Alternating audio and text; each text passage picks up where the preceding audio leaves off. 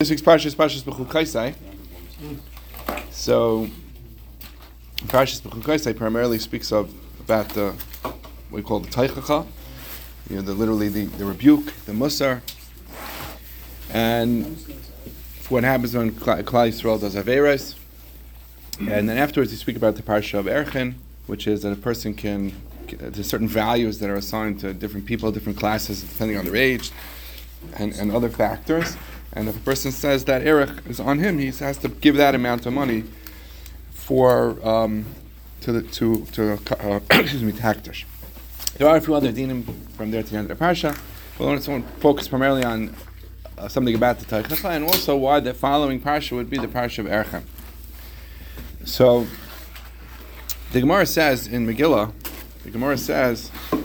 that we read the klalais shebataris kahanim, which is the teichacha and taris kahanim, in Vayikra, that's Parshas Bichukaisai, and the klalais in Mishnah Torah, which is what we read in Kisavai. So the klalais shebataris kahanim we read kaidem atzeres, we read before Shavuos, and the klalais shebmishnah Torah we read before Rosh Hashanah. And Abaye says, Amar Abaye, v'yitem Rabbi Shlakish kidei shetichla hashana v'killah says that the year should end with its klalais. Gemara says, okay, that makes sense. Mishnah Torah you read before Rosh Hashanah, and but what about the other one? Gemara says no, because on before Shavuos is also like a Rosh Hashanah because of Atzeres is a din on Peres Ilan. So Tshpeb points out that even though we read the Teichacha before Rosh Hashanah and before Shavuos, there's also 1 week in between, at least 1 week between. Like this week, we're reading Parshas Bichukaisai, reading the Teichacha. Next week is we're reading Parshas Bamidbar, which is right before Shavuos. So Tshpeb says. And one of the answers, Tshpeb says, the reason is because we don't want shaloi lahasmich the klalais to Rosh Hashanah. Shouldn't have the klalais right before Rosh Hashanah. I'll try to give an explanation of why. Simply being, you don't want to have the bad things happening right before Rosh Hashanah. You don't want, or right before Shavuos, focusing on that point. But let's see if we can give another explanation for that. Excuse me. So the pasuk says in Parshas Bichukaisai, towards the end of the Teichacha, it says,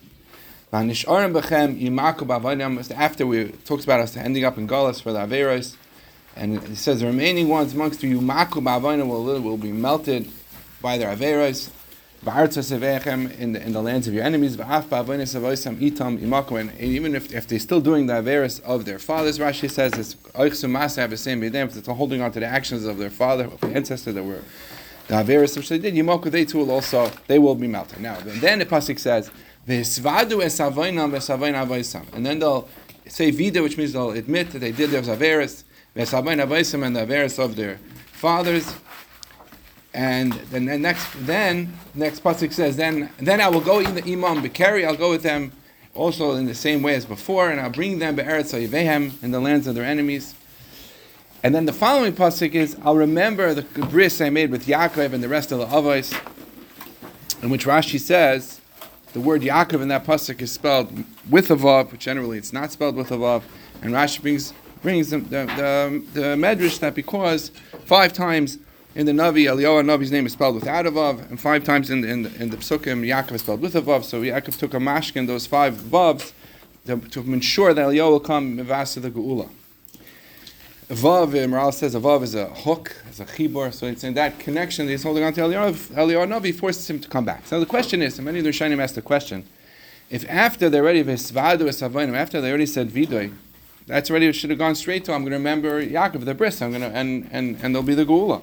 Why is there a pasuk in between that says, Va'afkam zois b'yosim eretz when you're going to be, the pasuk that, I'm going to bring you to lands of your enemies. Sounds like even after the vidoy, there's still going to be more punishment. Rashi already answers this question. Rashi says that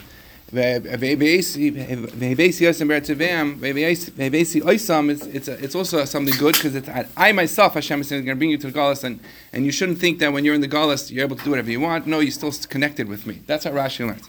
But the question, all the Rishonim ask the question, they give different answers. Why this pasuk is making So let's see if we can try to answer that as well. So now, what is a bracha and what is a klala? Actually, one last point is, Gemara talks about klalais shemishar. We refer to it, it says curses. We refer to it as the teichacha, which is the rebukes. Why do we refer to it in this way? Why do we refer to it the same way the Gemara does? In fact, the Shulchan Aruch also calls it klalais. But why? colloquially we call it as a teicha. What's the point of that? Okay, so now, bracha, it says in many svarim that bracha is a lashon of a berecha. A berecha is an irrigation ditch, which means Kadosh Baruch Hu has a shefa, a desire to give good, and a bracha is a way to connect ourselves to that shefa. You give a bracha and you want to bring that connection down to Hashem, that blessing. A klala is the opposite of a bracha. A klala is a total disconnect, a break in that connection to Hashem. That's what a klala is. That's a klala and a bracha. A klala and a bracha. Now, what is teichacha? What does rebuke mean? What rebuke is that a person sees someone else is doing something wrong, and he tries to make him better and tell him to do the right thing.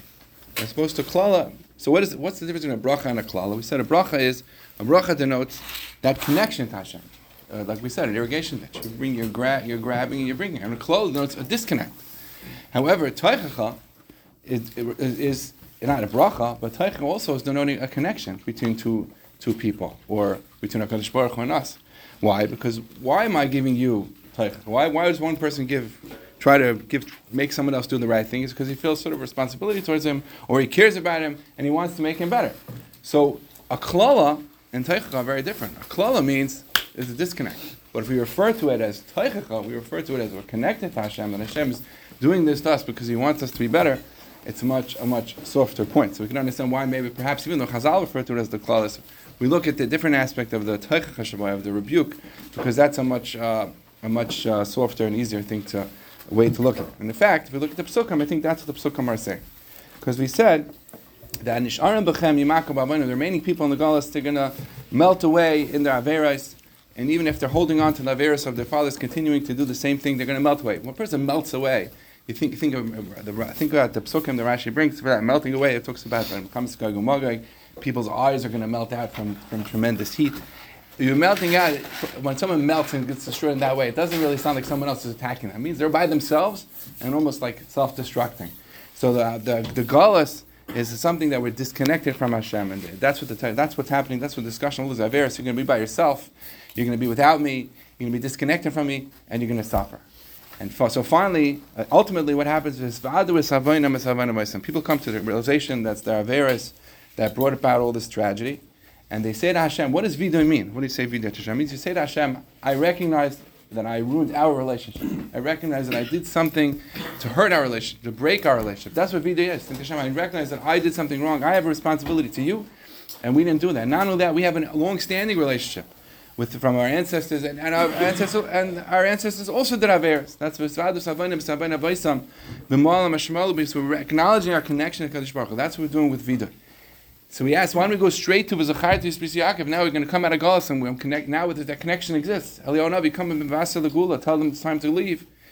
We know because we want to point out, that Kadosh Baruch Hu says, Ani Elech Imam B'Keri Ve'Veisi Oisam Be'eretz Avim. Hashem says to us, I brought you Be'eretz Avim. I came with you to Eretz Avim. What does that mean? With the Galus itself, it was not simply about a klala just to disconnect from you. Rather, the Galus was a teichacha. The Galus was, I'm trying to make you better. Recognize, it's not, we asked, why are you talking about the Galus again after they already did the video, after they're ready to leave, they're fit, they should be redeemed. And the answer is, because we're now it's not a new taking them into Galus, it's now a re-understanding of what the whole Galus was. The whole Galus was an opportunity, or a way which Hashem was trying to make us better. Hashem wasn't disconnecting from us. It was rather, I brought you there to make you better, so you should be able to come home. And that's what the point of this pasuk is, even after already the video, after we reconnected with Hashem, is to highlight that even the Galus was about that point as well, that Hashem was really connected with us, and not disconnected. And then afterwards, we're going to come out of the Galus, with and Eliyahu Navi is come, they're going to come and be Mevasa L'Gula. So firstly we asked, so Teshpeb said, Gemara says that the Klaus, you read them, the year should end with the Klaus. But Teshpeb points out, we don't read it at the end of the year. Why don't we read it the last Shabbos in the year? So it could be the answer is, because the point of the Klaus is not to be a break, not to be a complete hefsek between us and Hashem. It's rather the point of the Galus is to be a teichacha. And Hashem is still connected with us, even while He's giving us this punishment. It's only really to make us better. So we want to point out that Tichlashon V'Kilei said that the year should end. It shouldn't be the very end of the year, because even though the very end of the year we don't have brachas being laid right after the teichacha. It's still we still just read the Teicha, but you have to understand that the year is ending. They have to understand that even though I read Teicha with you, I'm still with you. So therefore we don't want to read it at the end of the year, because we want to end the year in a way in which we recognize that even though the klalos were just read, we're still connected to Hashem. Rather than if you read it at the end of the year, because a klalos is such a strong thing, perhaps you would think that we're disconnected. The answer is no. We're still connected. We read the klalos before, but we're ending the year in a way that shows that we're connected to Hashem still. And we asked, how come the next parsha after the klalos, or after the Teicha, is the parsha of Erechim? It's because how does a person recognize that when Hashem is punishing him, he's really doing it to help him? How does a person only if a person recognizes that he's someone worth fixing, someone who has value, someone who has purpose, then we can understand that if Hashem is punishing us, it's only because He wants us to be better. But if a person thinks about himself that he has no value, or he thinks about his friend that he has no value, so he won't try to make him better. He won't give him teichacha because he's worthless. So the reason why right after the parsha of the Teicha we have the parsha of Erechim, so everyone should realize that every single person has tremendous value and inherent worth. And therefore, if a person has that inherent worth, he'll recognize that even if he's going through a difficult time, it's for a reason. Hashem has a reason. Hashem wants him to make him better. And if we follow what happens with Erechim, you take that value and you make it kodesh. You give it to Hashem. So if a person recognizes his value, he'll be successful in connecting with HaKadosh Baruch Hu, and that is the lesson for the week.